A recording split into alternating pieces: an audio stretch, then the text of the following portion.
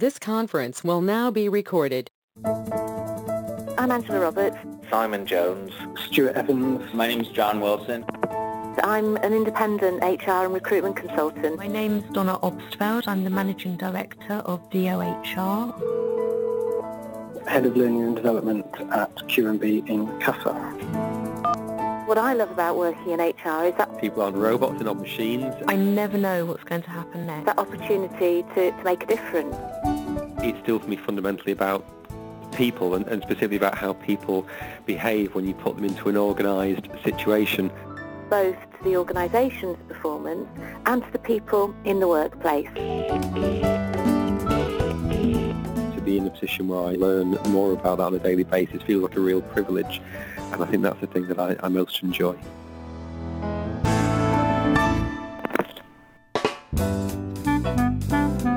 Hello and welcome to our 100th podcast.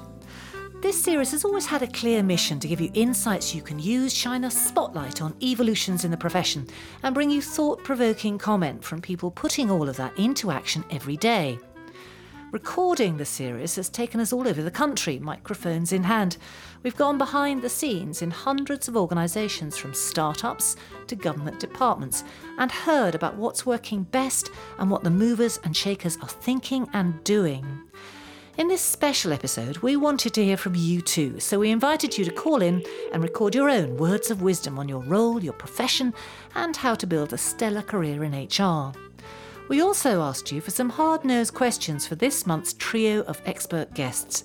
Anne Pickering is a doer, HR Director at O2 and a trailblazer for business-focused HR. Max Bloomberg and Stefan Stern are thinkers and writers. Max is a research fellow at Goldsmiths, University of London, and Stefan a visiting professor at Cass Business School. So here's the podcast, as you've never heard it before, the 100th episode. A good moment for all of us to stand back, take stock, and think about what HR is for. In my head, I see it as ensuring that I have people in the organisation who have the skill, the will and the opportunity to really drive business success. So there's a real commercial edge to that. I think the purpose of HR is to enable the value delivered by people in organisations. They're enablers, but not the owners. HR does need to prove its worth, I think, because it's fighting against prejudices.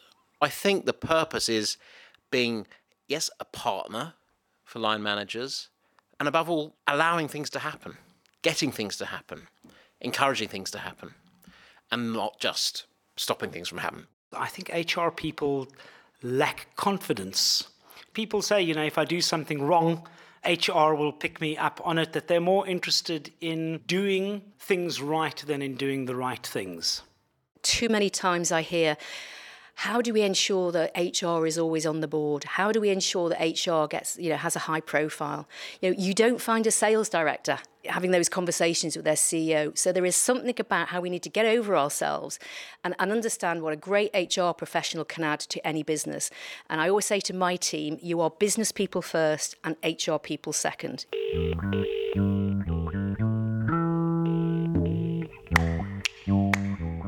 I think when I started in HR, it was very much about understanding the organisation, but I think it's more recently, I guess, that I've started to realise that it's not just about knowing and understanding your own organisation, it's about knowing and understanding the external environment as well. And I don't mean just, understanding new developments in employment law. I really mean understanding, as I said, the social and economic factors, the labour market, etc. When I came into HR, I think there was a view that you had to choose which camp you were in.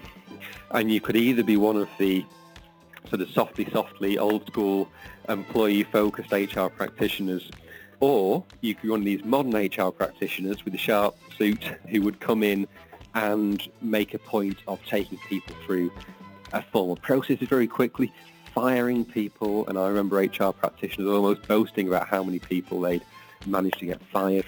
I think what I've learned over time, there is absolutely a middle way through all of that where you can legitimately be business focused. But at the same time, you can challenge the organisation where people are losing sight of the human impact. I think it's a really exciting time for human resources in general. HR is really the glue that will hold global organizations together, which is very exciting. I think the technology that's in the marketplace right now will give organizations the ability for HR specifically, to be able to see the future of their workforce. And I think what we'll start to see over the next 5 to 10 years are the CHROs or the HRDs becoming the managing director or CEO job. We know that the landscape where the profession sits has changed radically in the past 20 years, and the profession itself is evolving to match. So it's probably worth revisiting Dave Ulrich's original model of what, back then in the 90s, he thought was the function of HR. I was at a function with Dave Ulrich last week, and he never used this expression, but if he'd known it, he probably would have. Carl Jung once said that he's really pleased that he's young and not a Jungian. And Dave Ulrich said much the same thing. He said, since he created the three-legged stool, his whole brand and personality have been tied to that. And he's not advocating that model anymore. So it's a bit of an albatross around his neck. Yes, and he wishes people would stop saying that the Ulrich model, Jung and not a Jungian, because he's not, he's not an Ulrichian, he's Ulrich. So, Stefan, if we need a new model, what should it look like? It's probably something a little bit more adaptable and in the trendy word agile compared to a fixed model. But all models go wrong, as the economists have proven to us over the past few years, and no model will work forever. The business cycle changes, people change, markets change, and so HR should change, and your vision or model of HR will have to change too. My view of the way the structure seems to work effectively is that I do think that line managers are responsible for delivering targets and HR are enablers. I think that HR are people experts, that we know about hopefully what drives people, how to structure jobs, how to make organizations flow better and how to get results out of it. And I think that HR needs to be placed into the business function so that the line manager or the owner of the P&L has HR reporting into them so that they are enabling that part of the business. So that would mean your HR person will become an expert in that line of business, which is how we started by saying lacking the confidence. You need to be working in the business, not working in a separate function. So if HRs are working towards a better model, well, you'll need advice for the journey. We asked you to share the best tip anyone ever gave you, and you came up with quite a few. The best piece of advice I've ever been given. Keep your integrity. Oh gosh, right. I think knowledge is really important. Okay. I don't... Ooh. First and foremost, find a leader to follow rather than a job. Have your moral compass, and if you don't speak up when you're feeling that your integrity is perhaps somehow compromised or you're not comfortable with a decision, it will harm you in terms of how engaged you feel. The best piece of advice is probably about understanding the business. You'll learn more if you are following someone who you truly respect. And not being stuck in HR. So getting out and about, building relationships, meeting people.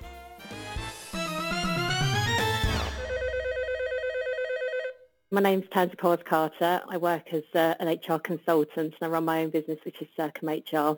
And I've been working in the HR industry for 20 years.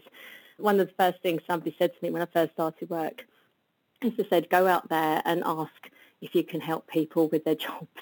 I think it's important to be critical, and I think it's important to learn, be it in HR or any other kind of career, how to challenge appropriately.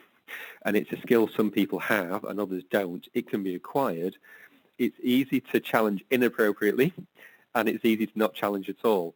But learning how to challenge appropriately in a constructive way, I think, is an absolute core skill. And what about Anne Pickering from O2? What's the best piece of advice she ever got? I always remember being appointed to the role in O2 in 2004, and the person who was interviewing me, I said to him, Andrew, I have real life, work-life balance in my role at the moment. Will I have that if I move to O2? Because it is really important to me because I have 2 children. And he was very wise, and he said to me, you know, Anne, the only person who can manage their work-life balance is you. And that's what you need to remember. He said, we will give you all the tools you need to do your job because you work for a technology company. But at the end of the day, you've got to be strong enough to manage your own work-life balance. And he was right. And to this day, you know, that is something that's really important to me. And if you ask any member of my team, they would say that's something they really do appreciate and have in O2. Before she became HR Director at O2, Anne was responsible for HR across 4 UK call centres and 300 stores. That all added up to about 8,500 people. Since then, she's launched a raft of successful initiatives like the Customer Service Academy. That's a one-stop shop for learning and development for everyone in customer service. And she's come a long way. But where did it all start for her? I grew up in Liverpool, part of a big Irish Catholic family, and when I went off to university during my vacations, I worked in Marks and Sparks as a student and got to the end of my final year, having done an English degree, thinking, what am I going to do with my life, Philippa? And I decided that I really enjoyed variety. I had, a natural curiosity towards people, and I thought if I was stuck behind a desk 5 days a week, I'd really struggle. Applied for their graduate training scheme and was lucky to be accepted. Everyone's got a moment. That moment you just thought, yes, and did a private victory dance when no one was looking. The finest moment of your career to date. Here's Anne's. I mean, the pinnacle would have to be when I got appointed to the board in O2 by my chief executive. So he'd been appointed as a CEO and wanted to appoint a new team. So, when he called me, into his office, in 2008, that was a massive moment for me because I just loved the company. So to be part of the team that ran the company was just, amazing. I was so proud. And we asked for your career highlights too. When I worked at Heriot-Watt University in Edinburgh, I think one of the highlights there was we were the first university in Scotland to get the Scottish Health at Work Award. And it was a highlight because it was achieved through collaboration across the university. So it was about occupational health, it was about welfare policies, but it was also about healthy eating and well-being within the workplace. So that was quite an achievement to have got that award. Many, many years ago, I realised one of my weaknesses was actually employee relations and legal knowledge. So I went out of my way to actually go and do something about that, read up on the employment law. I actually went and trawled through some of the employment law cases, some of the actual pieces of legislation, which took a long time to go through, but it was actually worth doing because I then, as a result of doing that and working out that was my weakness, I made it my strength, and it was something that I was known for. Of course, the career highlight isn't always about getting a promotion or an award. It can be about getting through a tough situation and out the other side. That's how it was for podcast listener David Jackson. I was the HR person in charge at Stepping Hill Hospital during the saline poisonings. Remember the nurse who was contaminating the saline ampules with insulin? Yeah. They're in court at the moment up on murder charges.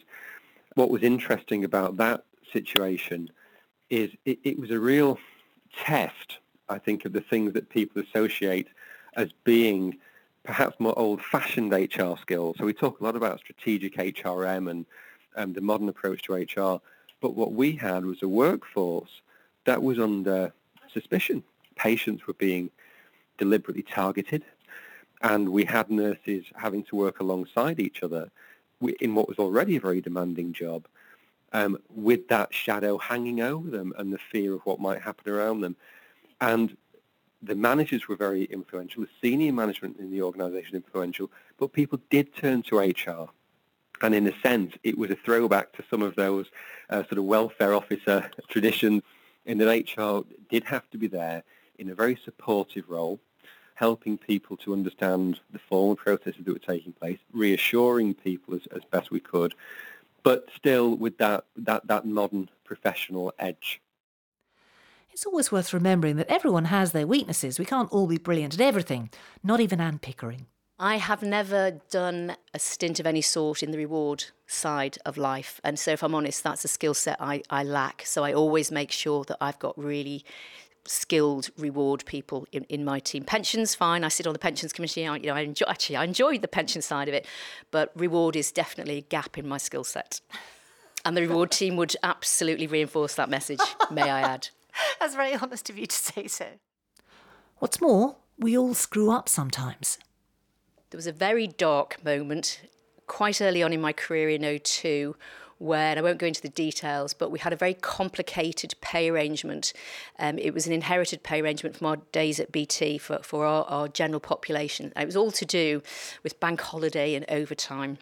And I calculated it incorrectly. Now, I did get a colleague to check it, but we both calculated it incorrectly, and it did cost O2 a lot of money. But do you know what?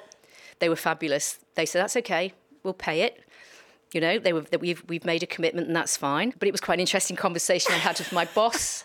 I held my hand up straight away and said, I have absolutely made a mistake here. I think if I tried to cover it up, I think it might have been a different conversation. Honesty is always the best policy. That must have been in these terrible. It wasn't great.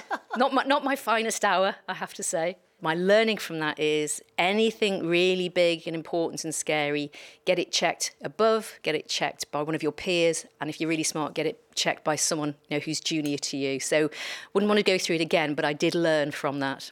To help us all learn from those darker moments, we asked you to put your questions to Anne, Max and Stefan. First, how can we move HR away from being seen as transactional when there are so many transactional things that need to be done?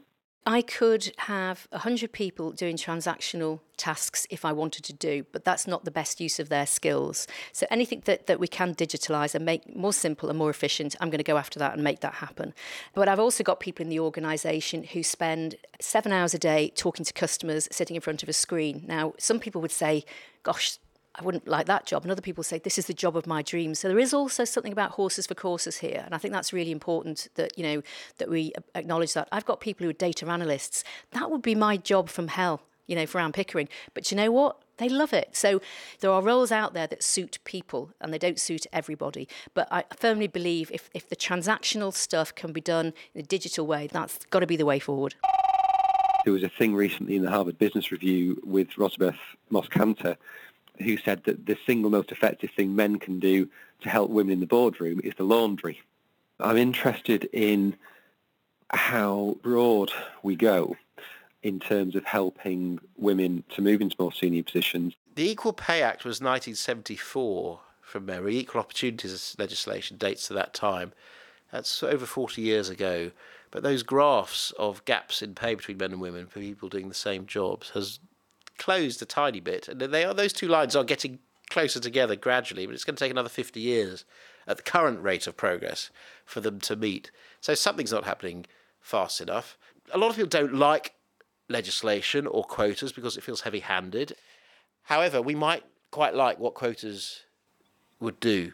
I'm not a fan of quotas. I don't know any woman who wants to be appointed because of their gender. However, what women want is a level playing field, which I think is eminently reasonable. So if I'm working with headhunters or search firms, I insist on a 50-50 gender balance shortlist. But I won't necessarily insist that I appoint a woman. I will then appoint the best person. That's really important. So, this is about business leaders, grasping that having a diverse workforce and a diverse leadership team makes good business sense. I think we need more research to demonstrate the impact of women on boards and to show that it does bring positivity in. Unfortunately, while you've got a lot of male-dominated boards, getting funding for that kind of research is going to be tricky. So we need HR, we need universities. But I don't think it's just a gender issue. I think it's, in all areas of diversity, race, religion, culture, sexuality, that we need to see what are the organizational benefits that each of those diversities brings to the organisation. We're talking a lot about creating jobs with more purpose, but the danger with that is, are we in danger of it becoming a nice, developed Western world of work because we've exported all our difficult and horrible jobs to other parts of the world where we're almost blind to what's going on? I thought it was a really interesting question, and I don't see my role as, and forgive me if this sounds flippant, I don't see my role as about creating interesting, fabulous jobs for people. Frankly, I'm here to ensure that O2 makes a lot of money. We're here to drive business success.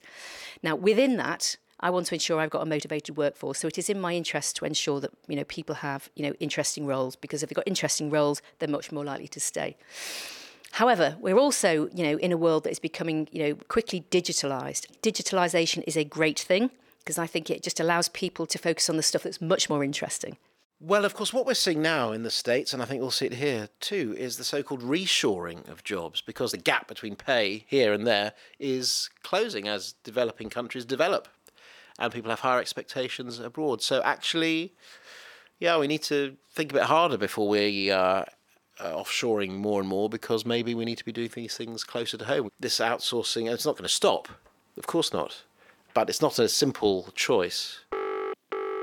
What is the future of HR? Because 20 years ago, technology wasn't anywhere near as massive as it is now. You know, the things that we do now in HR is different to 20 years ago. You know, there's so much computerization. Is there still going to be the need for an HR person in an office, or is that going to change? Oh, I think, yes, there's going to be HR for sure. I think line managers can't do everything on their own. We've seen the danger of excessive delayering and individual managers having too many people reporting to them. There's just too much. Good management, the old-fashioned term was supervisory management. It's about paying attention to people, not in a sort of mollycoddling sense or a therapist sense, but just noticing. It sounds banal. It's incredibly important. Line managers can't notice everything, and HR is partly there just to say, have you noticed? So I think there is that additional role, but the nature of it is going to change. It's part coach, part counsellor, part activist, interventionist, provocateur. From the day that we went into the industrial era, we started losing some human transactions. People didn't, have to do the knitting or operate the jenny or whatever we were doing in those days, the spinning jenny. So there's a level of repetitive work that it is possible to automate, possibly with levels of error, and maybe not as good as a human being would have done it, although nobody's proved that isn't the case yet. I see the loss of human interaction as an opportunity to introduce more innovation and to create more interesting roles for people. So I don't see it as a loss. The advance of technology and increasing digitisation brings us to data and the buzz topic of big data. Everyone's talking about it, so what will it mean for business and for HR? Here's thoughts on that from Stefan and Anne. I'm sure data is terribly important, but you have to be able to do something with it. You've also got to understand what it's really telling you. Of course, they say you can torture data and it will confess to anything in the end. And just a mountain of more data doesn't really help anybody. Is HR getting a bit too preoccupied with collecting data, an ever wider range of data, and not thinking hard enough about what they're actually using it for? I think any discipline can get overwhelmed by data because, we live in a digital world. So that danger, exists. I work in an organisation that has 24 million customers. We want to know as much as possible as we can about them in order to provide them with a great service. I think you've got to be, selective and choose, where you're going to make the difference. I think we need to focus on a few very essential questions. I mean, Enterprise Rent-A-Car, who just asked their customers, are you coming back? And Tammy Erickson likes to ask chief executives, when they're busy telling her how marvellous their company is, would you like your son or daughter to work here? I mean that's a much more revealing question than the sort of 20-question list survey that you tell employees to fill in. To start with data is absolutely the wrong place to start, and I think this is the mistake that most organizations are probably making. Where you start with an organizational problem and then say, what data do I need to solve this problem? And then you see what data you have on hand and what data I need to supplement, and then you generate it. Always results in a successful project which fixes the problem outcome. Then people who say, I've got all of this lovely data, what can I do with it? That's like saying, I've got all these lovely car parts in the room. I wonder if there are enough to build a car. Chances are no. Finally, some nuggets of wisdom from all of you, for everyone trying to build a career in HR. In HR, the best question you can ask yourself is, not how good a business partner you are or how much employment law you know. It's how good do you want to be for the businesses you serve, for the people you work with, and I guess for the kind of mission and the purpose that organisation or that company or that band of people stand for. I would say get yourself qualified. You come across different opinions on this, and people who've obviously worked their way up within a business and haven't done their CIPD, they haven't done their qualifications at all. But I would suggest people get yourself qualified because it gives you a good broad grounding in a sort of variety of aspects of HR that and management theory, all those sorts of things. That you can't replicate that by working your way up in a particular organisation or a particular sector. For those people looking to advance their careers, international experience is a great thing to look for. It will be a massive advantage given the increasingly globalised world. Having done that myself, definitely changed my approach in terms of how I'd roll out strategies when it involves multiple nationalities. I really, really believe that you need to go out there and manage your own career and take responsibility for yourself. A lot of people sit there and think it's their manager's responsibility to sit there, promote them, give them the pay rise. But I personally believe you need to go out there and prove exactly why you're worth it. Unlike most functions of a business, if you look back 10, 15 years, HR is a very, very different function. And so my advice is innovate and don't be afraid to fail, because it won't look the same in 10 or 15 years in the future.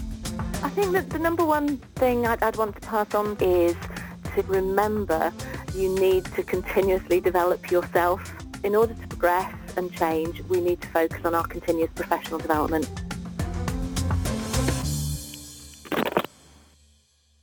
Next time, continuing professional development, how smart organisations are turning what can be a pointless box-ticking exercise into a golden recruitment and retention opportunity. The podcast goes live on the CIPD site and on iTunes on the first Tuesday of every month. Don't miss it.